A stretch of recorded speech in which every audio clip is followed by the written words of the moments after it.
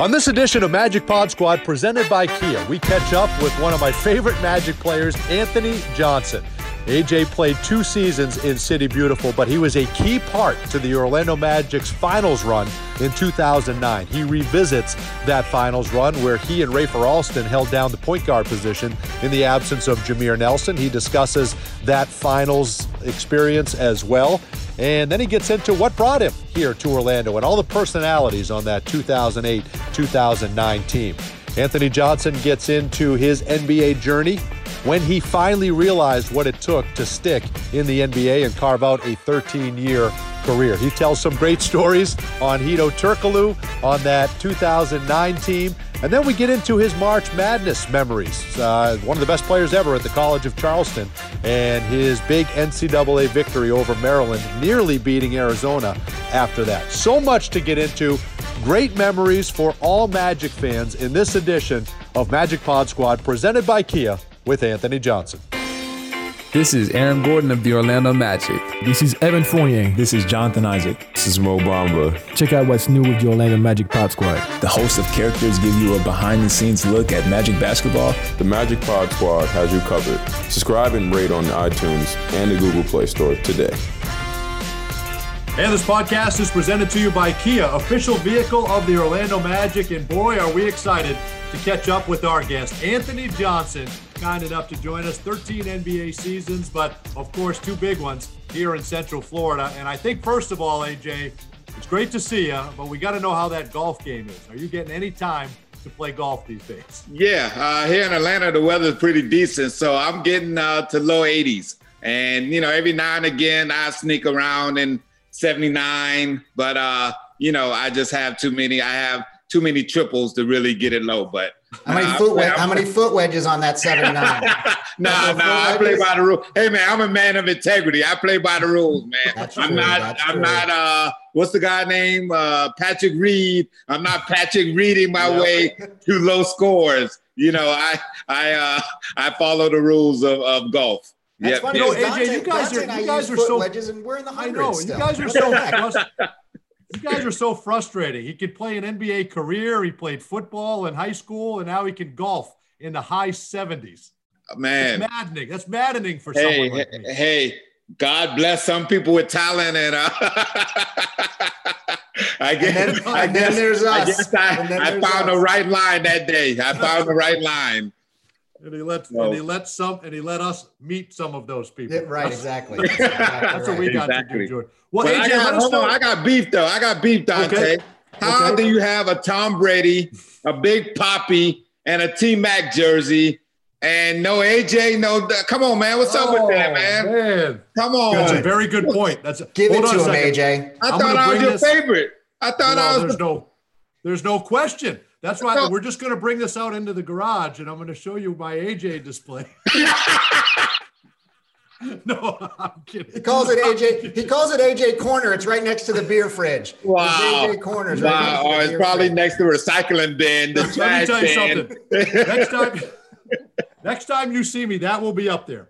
I will take that. I got to have that up there because I want him to get his 7th ring. Yeah. But then after that, I'll take that down. Okay. All right.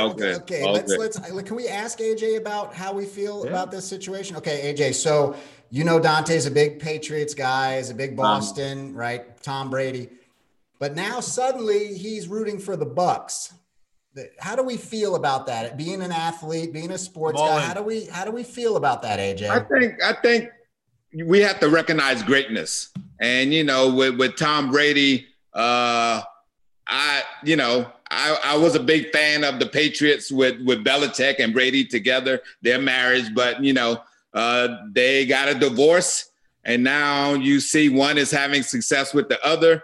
Not quite sure if the Patriots organization will get back until they find that elite quarterback. And they're probably a few years away. But Tom Brady, to see him at 43, go after it and have it within his grasp. Okay, but that's not the question. The question is, as a fan, that I will say, Boston fans, you know, they are diehard. So yes. I will probably have to deduct some points from Dante because Boston, they don't support other teams outside of Boston. And that one exception. That's the only exception I made. That's the only exception. That's the only exception I made. Because I think we did him wrong. I think you should still be in New England. And I think That's all. So that's why. So I side my allegiance with him. What do you think about a 43-year-old playing at the top of his game like that? How much does that impress you, AJ? It's definitely impressive. But, for Tom Brady, it's always been between the ears. He wasn't the most athletic. He didn't have the strongest arm. But between the ears, he was just a step ahead of everyone else. And now that he's able to, he's up there in age, now he's able to coach the guys through what he sees and what he wants them to do. And whenever you have a coach that can play at a high level, I mean, it's just, you're going to have great success. So, I love the quarterback position, and Tom Brady is one of my favorites as a quarterback, and you have to acknowledge his greatness and what he's able to accomplish. I love this. See, this is why AJ is my favorite. He's exactly right. This is why AJ's shrine is out by my recycling bin. Exactly right. This is exactly right. So tell me, George, what do you have against Tom Brady? And no, it's not. I have nothing against Tom Brady, right? Okay. I have something against Dante. Okay. Who is a diehard, quote unquote diehard Patriots fan. And then all of a sudden, when one guy leaves, he switches his allegiance to the team that he went on. Like I said, I'm a big Mets fan. When Darryl Strawberry went to the Dodgers, I didn't start cheering for the Dodgers. Okay, all right. I'm rolling with you. To me, it doesn't work that way. But he claims that he still was rooting for the Patriots, but rooting for Tampa Bay on the side. But now he's got pictures on his social media with Tampa Bay shirts, him and his pops up there, like swashbuckling hats. Okay, all right. Let me ask you this. I feel like the line is crossed. Did Darryl Strawberry win you 6 championships? No, but he won me 1. Yes, he did. He doesn't need to win me 6 like that. That's true. Come on. Okay. Eli Manning won me 2, and if Eli Manning went to the Raiders, I wouldn't start rooting for the Raiders. I just don't. Well, AJ, let me ask you this, as someone that understands football, because George and I got cut during tryouts. So, George's mom wouldn't let him play. But you won a high school championship playing football. Remind everybody about your football career. It was my senior year. It was like a perfect storm. Like in South Carolina, they take football very seriously. But back in those days, like I played every sport. So whatever season it was, that's the sport I was playing. And even with basketball, I never really got time to go to summer camps or to give any extra attention to basketball. Football season, I played football. Basketball, I played basketball. And baseball, I played baseball. By my senior year, it was one of those things. It was a perfect storm. We played good ball, and we were able to make it happen. And I missed like the first 6 or 7 basketball games of my senior year. So, but I wouldn't trade that in for the world. So, yeah, we had a good time. And, football is a team. It's the ultimate team sport. And the reason why I love it is it's a man sport. Like you can't get hit and cry. You can't flop your way or snap your neck to success. Like you got to dig in and, you got to take hits. You got to take it under the chin. You got to take it in the chest, and you got to get back up the next play and do it all again. So I was a big football fan, and doing that playoff run, we played some good teams. I got knocked on my butt a lot of times. And what did you play, AJ? Were you defense? Were you offense? Oh man, come on! What kind of question is that, Doc? Come on! What kind of question is that? You talking to the man right here? Of course, I'm a quarterback. And you were throwing the football. I didn't I'm a quarterback, and I can't take orders from anyone. I'm not. I'm not in a huddle taking orders from anyone else. So yeah, I'm a quarterback. I'm a quarterback, point guard, and a shortstop. I'm the one always calling the commands and the plays and all that kind of stuff. I don't take orders very well. So AJ, this is a good segue, because I actually was having this conversation with a friend of mine a couple of days ago about kids and playing one sport. And I grew up in the time. I mean, we're almost the same age, and you're clearly a better athlete than I am. But just like you said, when it was baseball season, we played baseball. When it was basketball season, we played basketball. And you just don't see that anymore. And what are your thoughts on that? Because it's misguided. In my opinion, it's misguided for the kids. I just want to get your opinion on that. Yeah, I'm not a fan of it. I make my son, he doesn't play football anymore, but he played football for a few years, basketball, baseball, soccer, and now we transitioned to flag football. But I made him try everything. I don't believe in pigeonholing yourself to one sport because you probably burn out a lot quicker than other people. You plateau a lot quicker than other people. And the love gets lost sometimes. And so I'm not a fan of kids that just train all year long in one sport, play that one sport, and it's just overkill to me. So I tend to favor on the side of playing multiple sports. And, more times than not, when you play baseball, you play on a team, you have a different crowd in baseball that you need to adapt to. And it's just, it helps you as far as just learning relationships, just being social. Sure. And, you just play with different football guys. They're a little different, they're hard heads and, they're tough than basketball guys, a little bit more on the finesse side than baseball guys, are dirty. And, so you have a different crowd with each team and you learn how to interact with those kids and parents. And so I'm a fan of, not only for sports and athletic reasons, but for social reasons as well. But also, like, AJ, the bottom line is if you're good enough at whatever it is, basketball, baseball, football, like if you're good enough, the coach will put you on the team at some point when your other season is over, and someone at a higher level will find you if you're good enough. And that's the bottom line. It doesn't matter if you're, training since you were a fetus in the baseball lab, you know what I mean? Like I just see these kids and it's a little frustrating sometimes. Yeah. But sometimes in my, now being around youth sports, you have a lot of coaches that say, well, if you're not available from day one, then you're not going to make the team. And that's unfair.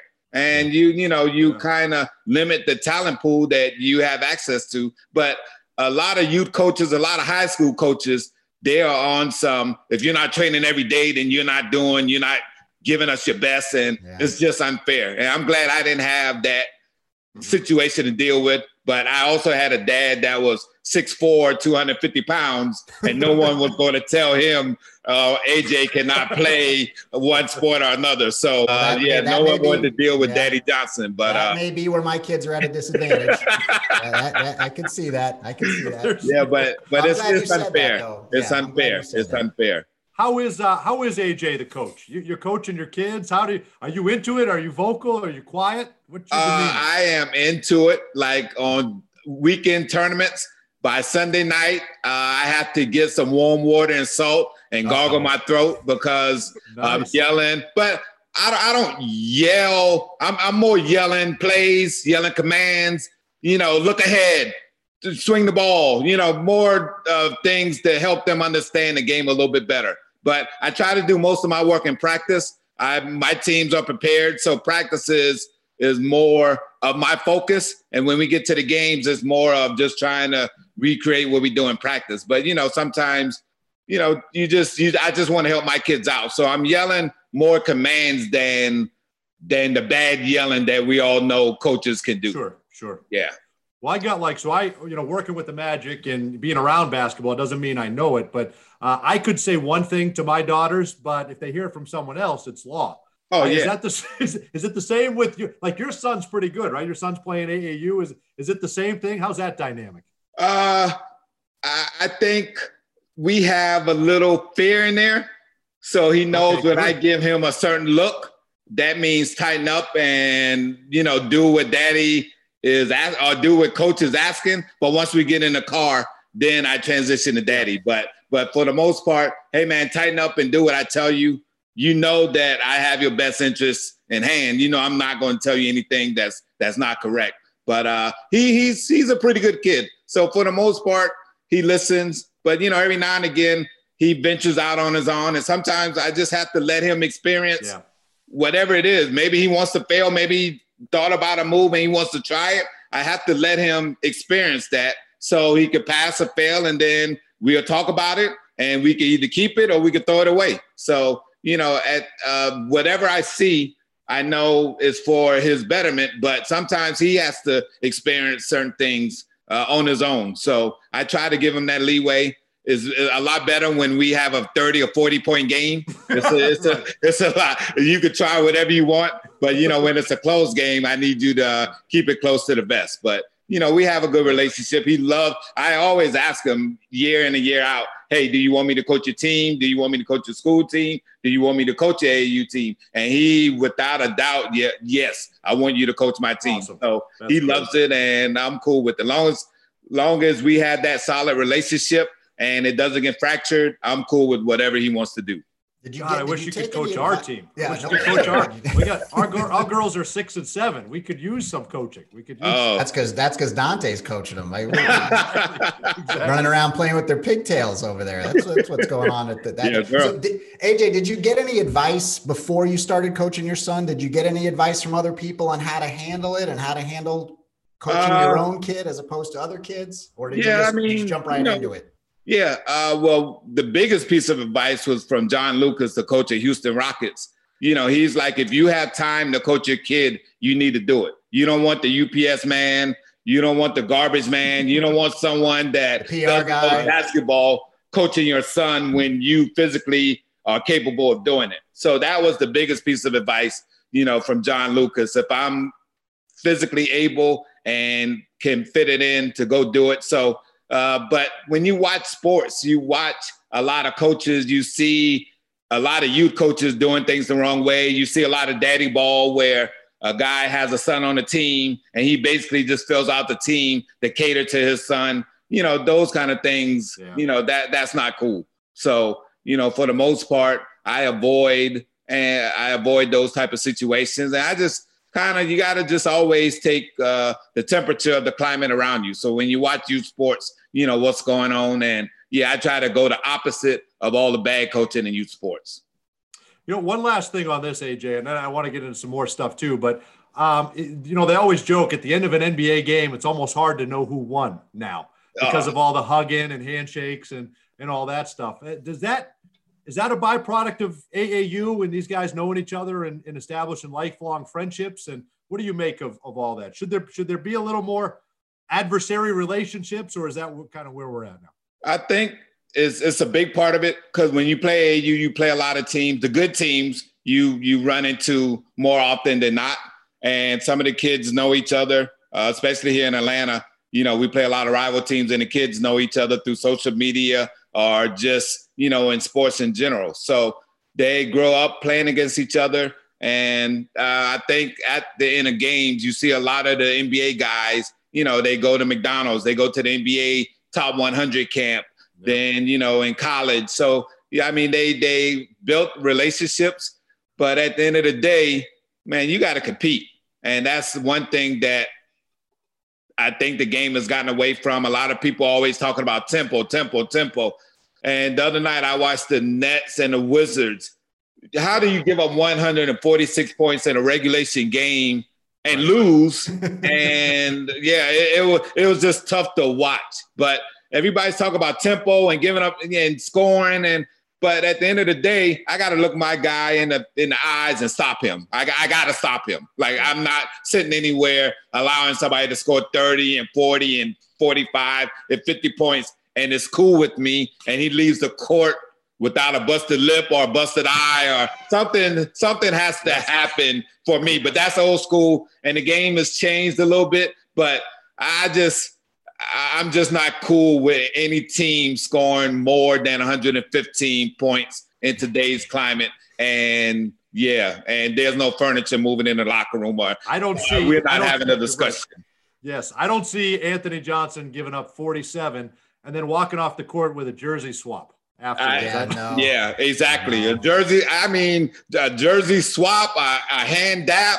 Like, I text you after the game. I'll catch up with you later. But I'm not. I just took it upon myself to always be one of the leaders. Sure. And if you are leading, like if you felt like someone scoring 47 was cool and you're dapping a guy up and a jersey swap, what is that telling my teammates? That's telling my teammates that I'm okay with it. And, good point. You're not going to be successful like that. And just as an individual, I wouldn't be okay with that.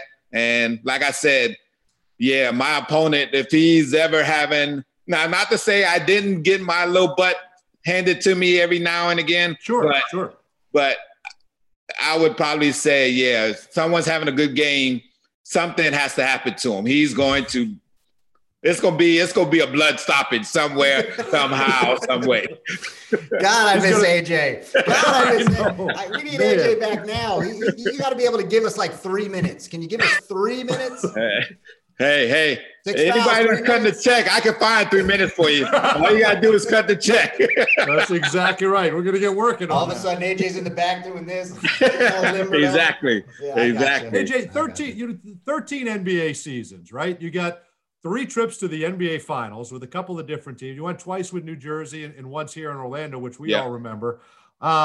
Multiple Eastern Conference Finals appearances as well. What are you most proud of when you think back on 13 years, all the lifelong relationships you met, but you were on some very good teams as well. You were part of a lot of success. Yeah.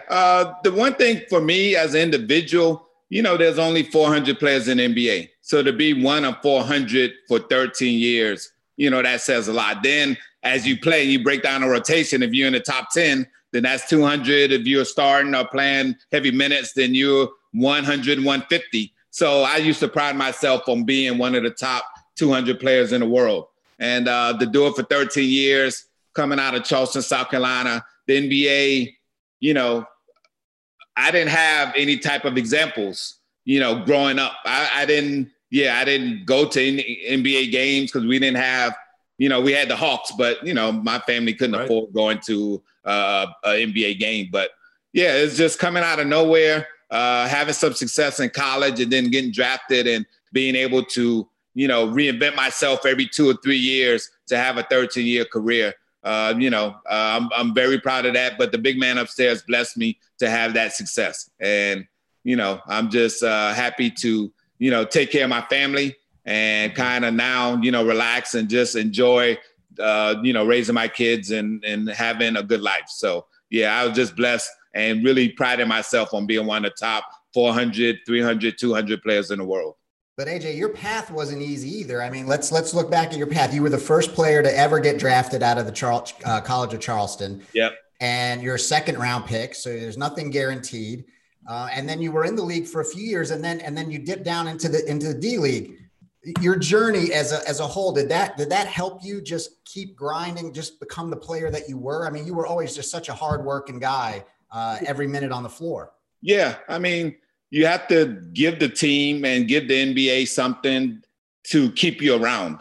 And, I was a big point guard. Defense was my thing. I came into the NBA not being a great shooter, but I was athletic and I could make plays. But every, 2 or 3 years, I got better as a shooter, adding the 3-ball, then adding corner threes. But early on in my career, I kind of fell in love with the lifestyle a little bit too much and wasn't as focused as I needed to be. And when you're not focused and you're not playing with confidence, you're going to find your way out of the league quick, fast. So I had to bounce down to the D League, get my focus and turn my attention back to why I'm here. And, there's no other lifestyle that you could really, go to and transition to that's going to pay you millions of dollars. So let me get my mind right and get back to doing what I needed to do and was able to, prolong my career another 7, 8, 9 years. But it's just for me, the best thing that I kind of figured out was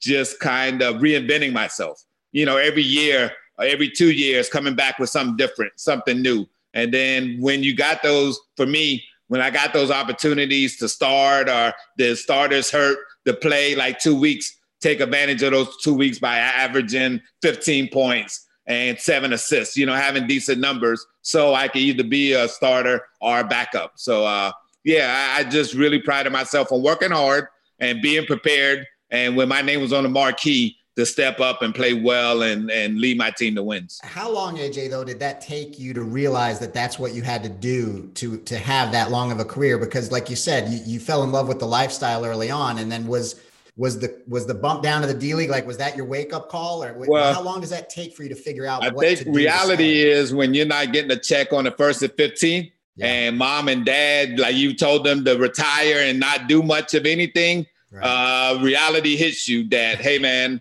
you know, I got to take care of business. I got to handle business. And, you know, for the most part, like there's a movie, I Think I Love My Wife with Chris Rock, like the lifestyle, you'll never lose the lifestyle chasing money, but chasing money, you can lose the lifestyle. So, you know, it's just one of those things that, yeah, I fell in love with the lifestyle a little bit too much. And I needed to get focused on, you know, what was best for me and my family. And that was playing good ball and being the best player I could be. We certainly did that. What a great insight for future players and future athletes. When the opportunity came to come to Orlando, AJ, just what kind of discussions did you have with your agent or with Stan or Otis? How did the whole marriage with you and Orlando come in 2008? I think before I was a free agent, and the one good thing about being a free agent for me, Anthony Johnson, was good teams wanted a solid backup point guard. Yeah. So the good thing for me, I didn't really have to deal with the teams that wasn't winning or rebuilding. You know, I could really focus, my agent and I could really focus on the 16 teams that made the playoffs.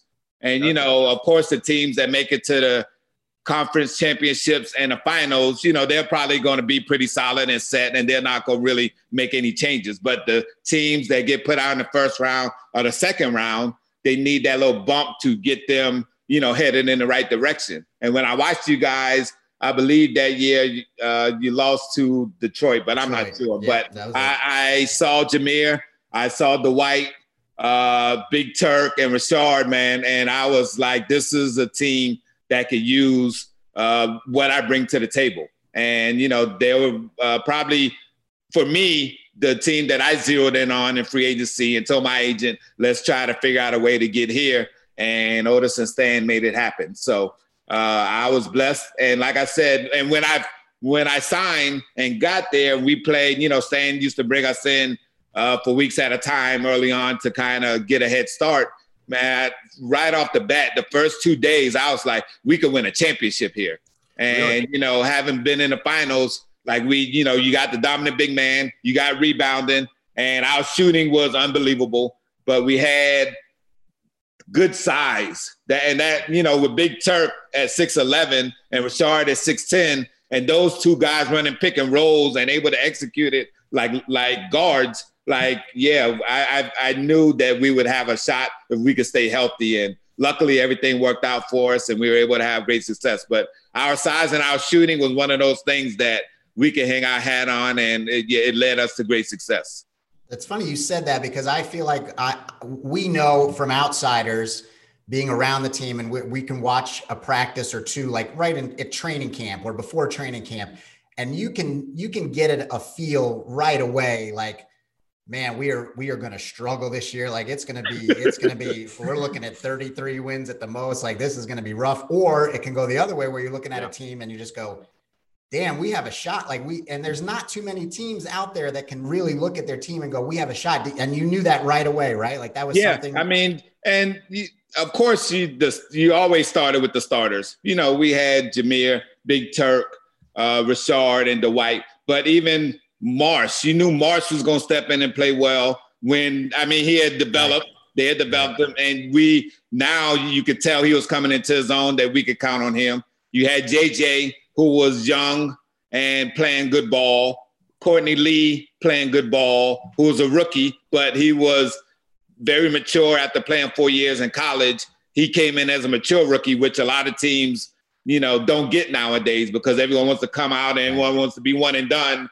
But, you know, to have a 4-year college player ready to step in and play well. And then you had MP, Tony Battie, like everybody down the line was going to get an opportunity and they were going to take advantage of their opportunity. So, you know, with the player development that Stan had in place, I knew that we were going to, you know, be able to get it done. Now, one thing I remember about that season before the year, you were obviously there because you're on the team. We had a dinner right before camp started. I don't know if you remember this. And I was lucky enough to be in the room, and Stan went around and Otis went around to each of you, all 15 guys, basically laying out and this was in front of the whole group, laying out what your role was. This is what your role on the team from Dwight, all the way down to the 15th guy, and everybody was important, and this was your role, and this is what you're going to do to get us there. And I found that interesting because there's been other teams where we've been around that's not the case, and that's part of the reason why things fall apart.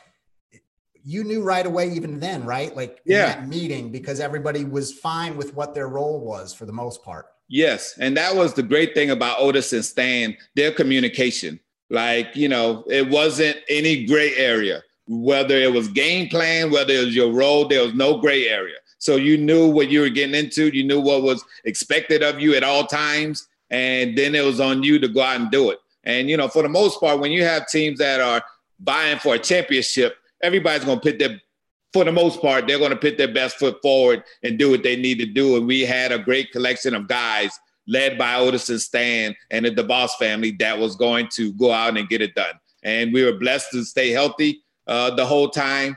But their communication early on and throughout the season and throughout the whole run was very important for us achieving success. AJ, I remember that. And then you guys have the great start, and then you have 3 All-Stars. You could argue Hedo Turkoglu should have been an All-Star that year as well. And then the injury to Jameer. And we all remember kind of how much that hurt because it was playing the best basketball of his career. You're able to find Rafer. And then you guys and we've talked about this a couple of times before, but you guys just caught lightning in a bottle. And I don't know if I've heard from you really how that worked. Like, how did your mentality change to now I'm a primary focus on this team. I'm going to come in and play big minutes. How did you work that out with Rafer? How were you guys such a great 1-2 complement? And that was a special thing about our team. Rafer, Jameer, and I, we were in constant conversation about the role of the team, our individual roles, how things are going to play out. And early in the season, Jameer was hot scorching. And, and to go back in Philly, we had a team bonding unit, a moment or event in Philly that Jameer orchestrated. And Jameer and I conversed with him like, Jameer, this is your team. I'm just here to play 15, 20 minutes. I'm going to play the best that I can do, but you do your thing. I mean, there's no competition. I'm not trying to start. I'm 34, 35 at the time. This is your team. This team is going to go as far as you take it. And I think in the past, there may have been some, they had Carlos Arroyo, Keon Dooling, Jameer. Right. So, they had a revolving door at the point guard spot. But I assured him, and not that he needed my assurance, but, just conversating as teammates conversing as teammates that this is your team. You're going to start. You do what you do. I'm going to come in and I'm going to do what I do. And let's lead this team. And I think that kind of allowed him to just relax and just play ball. And he had a great season. And unfortunately, he went down with the injury. And, I was up in age. So playing 35 plus minutes every night was going to be a challenge. And with the playoffs on the horizon, they made a move to get Skip. And, he came in playing good ball. We would all talk about, just doing what the team needed. Of course, we were going to play through Dwight and Rashard. So all we have to do is just be solid. We don't have to be great, just be solid. And it worked out and we had some success. My favorite part after that run, when we went through Boston and then we beat Cleveland in the end, and nobody talks about this, Dante. And it's something that I noticed right away, and I don't know if anybody's ever talked about it. If you remember Cleveland, they won 60 something games that year, right, AJ? They yes. were clear. Everybody thought for sure Cleveland was going to just steamroll right through everybody. And before the game, they're doing this little thing with the high fives and they would always pretend to take a picture. Like they take a picture and they're all standing there like this and doing this. And Mo Williams, I think, jumped into somebody's arms a couple of times. Like that was his thing. And I remember we won the East and we're all waiting, to get the trophy. And I look over and AJ has jumped up into Skip. Skip was the one holding you, right? Yeah. Yeah. And you can go back and look at all the pictures they're all over the place. And there's AJ. He's almost laying down in Skip's arms, giving you one of these. That's awesome. I knew what he was doing. Nobody talks about that. Was my favorite part of the whole thing. Yeah. I was like, yes, AJ, that's what I wanted to see. That was great. Yeah, that season, of course, they expected the Lakers to come out the West and Cleveland to come out the East. And they were the mighty Cleveland Cavaliers. And they won a whole bunch of games. And they were just running roughshod through everyone. But, they won a lot of home games. When you watch their team, they were a great home team. They really, of course, you win 66 games. You win some games on the road, but you could tell their armor wasn't as tough when they went on the road. And the little what you're talking about, like before the game, they would do like a family picture. So they would do their high fives, and then somebody, LeBron would pretend like he had a camera, and all the guys on their team would line up like they're doing a family shot. And, that was their fun little thing. But we played them late in the season. And when we played them, of course, I had been around. I was like, we're going to beat these guys in the playoffs because they're a one-man team. Of course, they're great. But if you just slow down Mo Williams, you slow down, I think, Big Z. Like, if you just make them a one-man team, of course, that guy was a great player. If you make them a one-man team, they're going to fold like a bad deck of cards. And we were able to do that. And so when we won, it was like, the mighty. And you could kind of tell LeBron made that great shot to win game 2. We really should have been up 2-0 leaving Cleveland. Right. So with that being said, like, once they made that shot and they celebrate like the championship, the series was over. We were going to smack them down in Orlando, and it was just a matter of time. So once we won, it was a great feeling, of course, to beat the mighty Cavaliers, of course. But yeah, I wanted to poke a little bit of fun. It ain't so much fun when the rabbit has the gun. So, they used to make fun of everybody, taking family pictures, all that. Yeah, it ain't so much fun when someone else has the gun and trolling you. Was the pose planned? Did we know that's what? Well, I planned it. I mean, I was going to do it. Yeah. So I didn't tell Skip and Jameer until after we won, of course, because you don't want to pre-plan and get into all that kind of stuff. But in your head, that's where you. I was going with laying down. Yeah. Skip had Jameer had my legs and Skip had my upper body, but I definitely was going to do that. So that was planned when we won the series. That was definitely something that was planned during the celebration. That's my favorite. That's my favorite to this outstanding day. I've gotten to know Turk a little bit better too, and obviously we knew him a lot. He moved back to Orlando, and I'll see him from time to time. But he's still mad that he had the game winner in that game too. Yeah, that was going to be the game. He hit that big shot. Yes, with 1 second left before the impossible shot. And he reminds me quite often that he should have had the game winner. But give me your best Turk story. Give me your best Big memory, Turk. best story of team. There's so many stories, but it's just one of those things with Big Turk. His personality is awesome. You can always clown and joke with him, and he's just like, I don't care, man. But he was always a good ball player. But the one thing is Turk did not really take care of himself the way that he should have. No. So I used to always tease, so in the finals, he's eating pizza before the game, and we're expecting him to play 35, 40 minutes, handle the ball. And I was like, Turk, you're the only person in the NBA finals that played 40 minutes that's out of shape. How is that possible? How are you out of shape after playing 120 games, 35 minutes a game, and you still out of shape? How is that possible? So, I used to give Turk a big time about his physical shape, when we played together. But he was a good sport, and for me, I love to laugh. I love to joke. Sure. If you're not joking on me and we're not having fun, then why are we doing this? So I used to love having fun, and Turk was one of the guys that you could joke on a lot. But you know what? There's some guys that can dish it out but can't take it. And I think we all know through our NBA travels who some of those teammates might have been. But you could do that. You would give it to guys, but you'd laugh harder than anyone else if they got you. right? And I love the good joke. I purposely used to do stuff so people could joke on me. I would dress poorly. I would do stuff that. Hold on, you dressed poorly on purpose? You dressed poorly on purpose?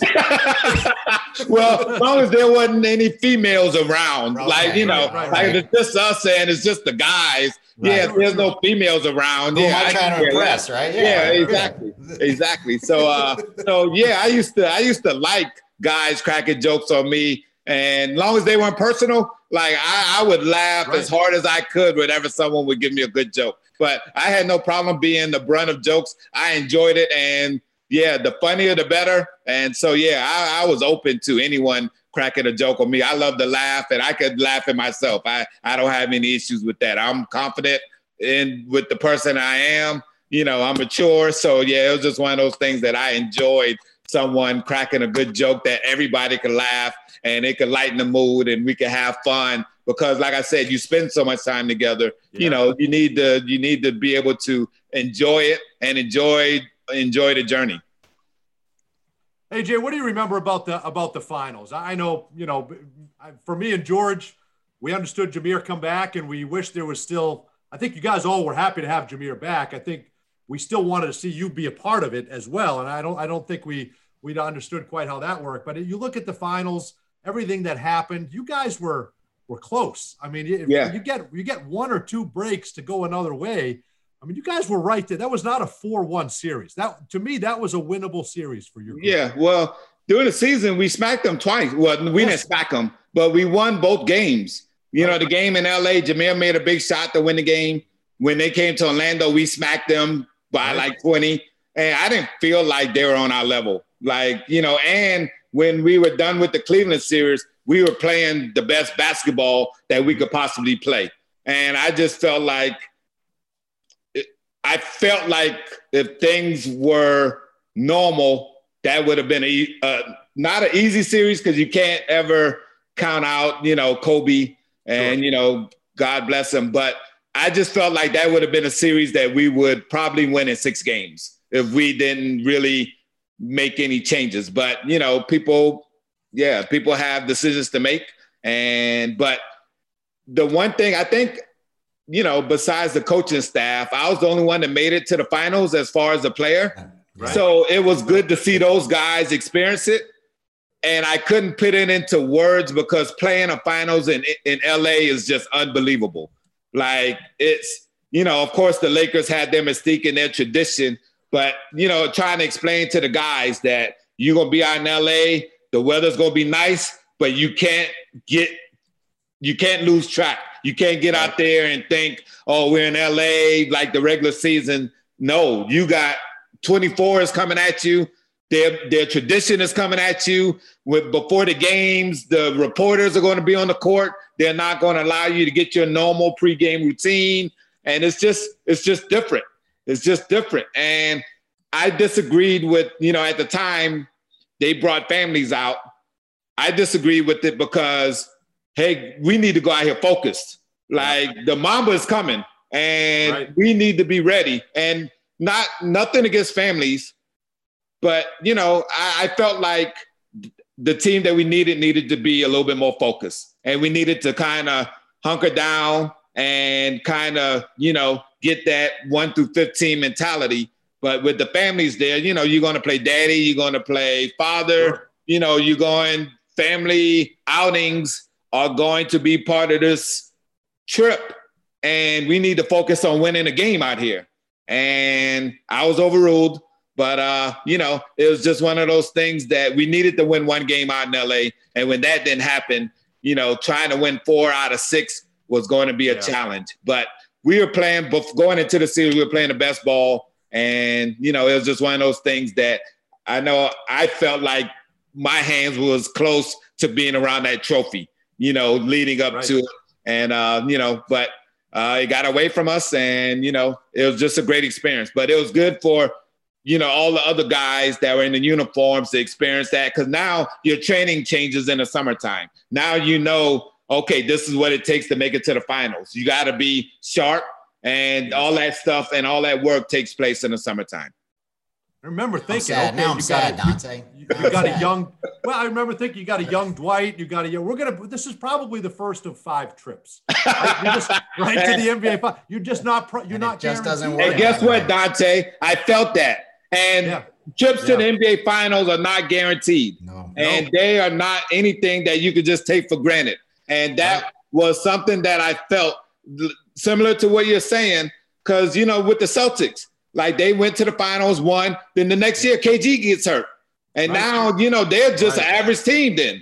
But, when you have that window of opportunity, you got to take advantage of it. You can't play around with it. You can't like with Belichick when he didn't play Malcolm Butler. Like what? Like you just right. You can't you gotta. He doesn't care, AJ. He's a Bucks fan now. He doesn't care about that. He doesn't care about that. It all circles back. True. That drives me crazy. And then to compound it, you let him have one special teams play just to send a message. I'm with you. Hey, you on that staff, AJ, was Steve Clifford, and so you got to know him for a couple of years here. And I think for Magic fans that it's easy to look at the record and you can say, okay, well. But he's brought this team back to the playoffs 2 consecutive years.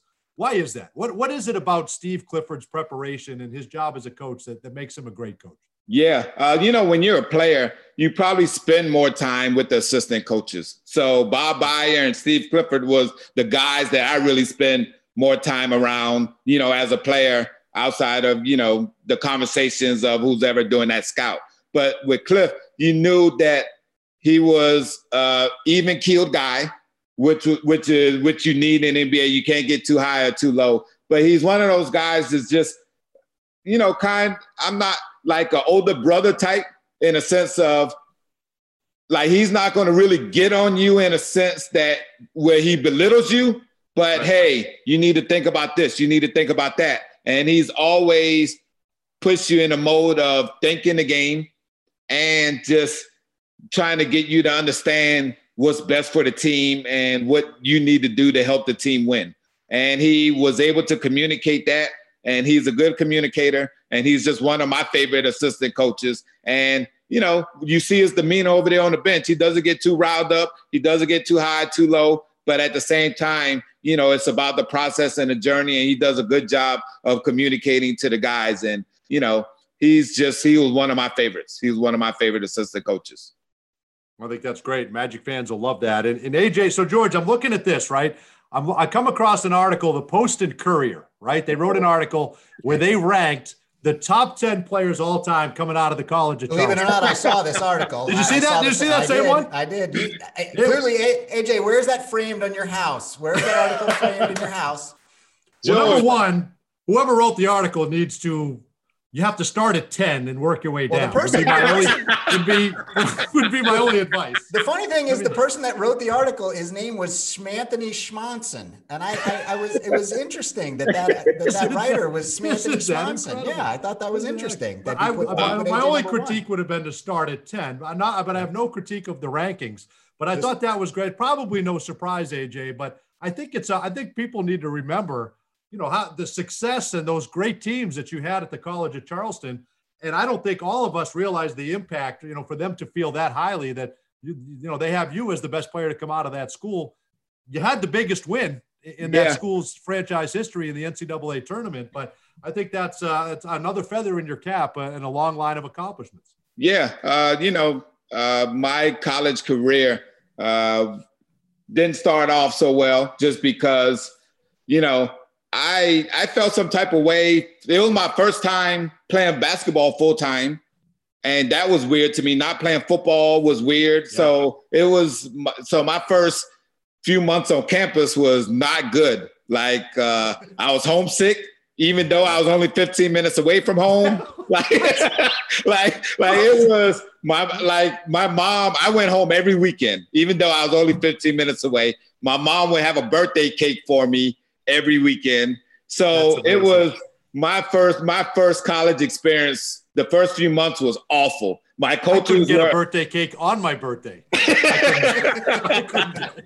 Well, Mama Johnson used to show me a lot of love. Maybe she knew what was coming down the turnpike, so she wanted to take care of me. But that's exactly right. But she took care of me. But yeah, so it was just one of those things that my first few months on campus was kind of rough. My coaches were on me.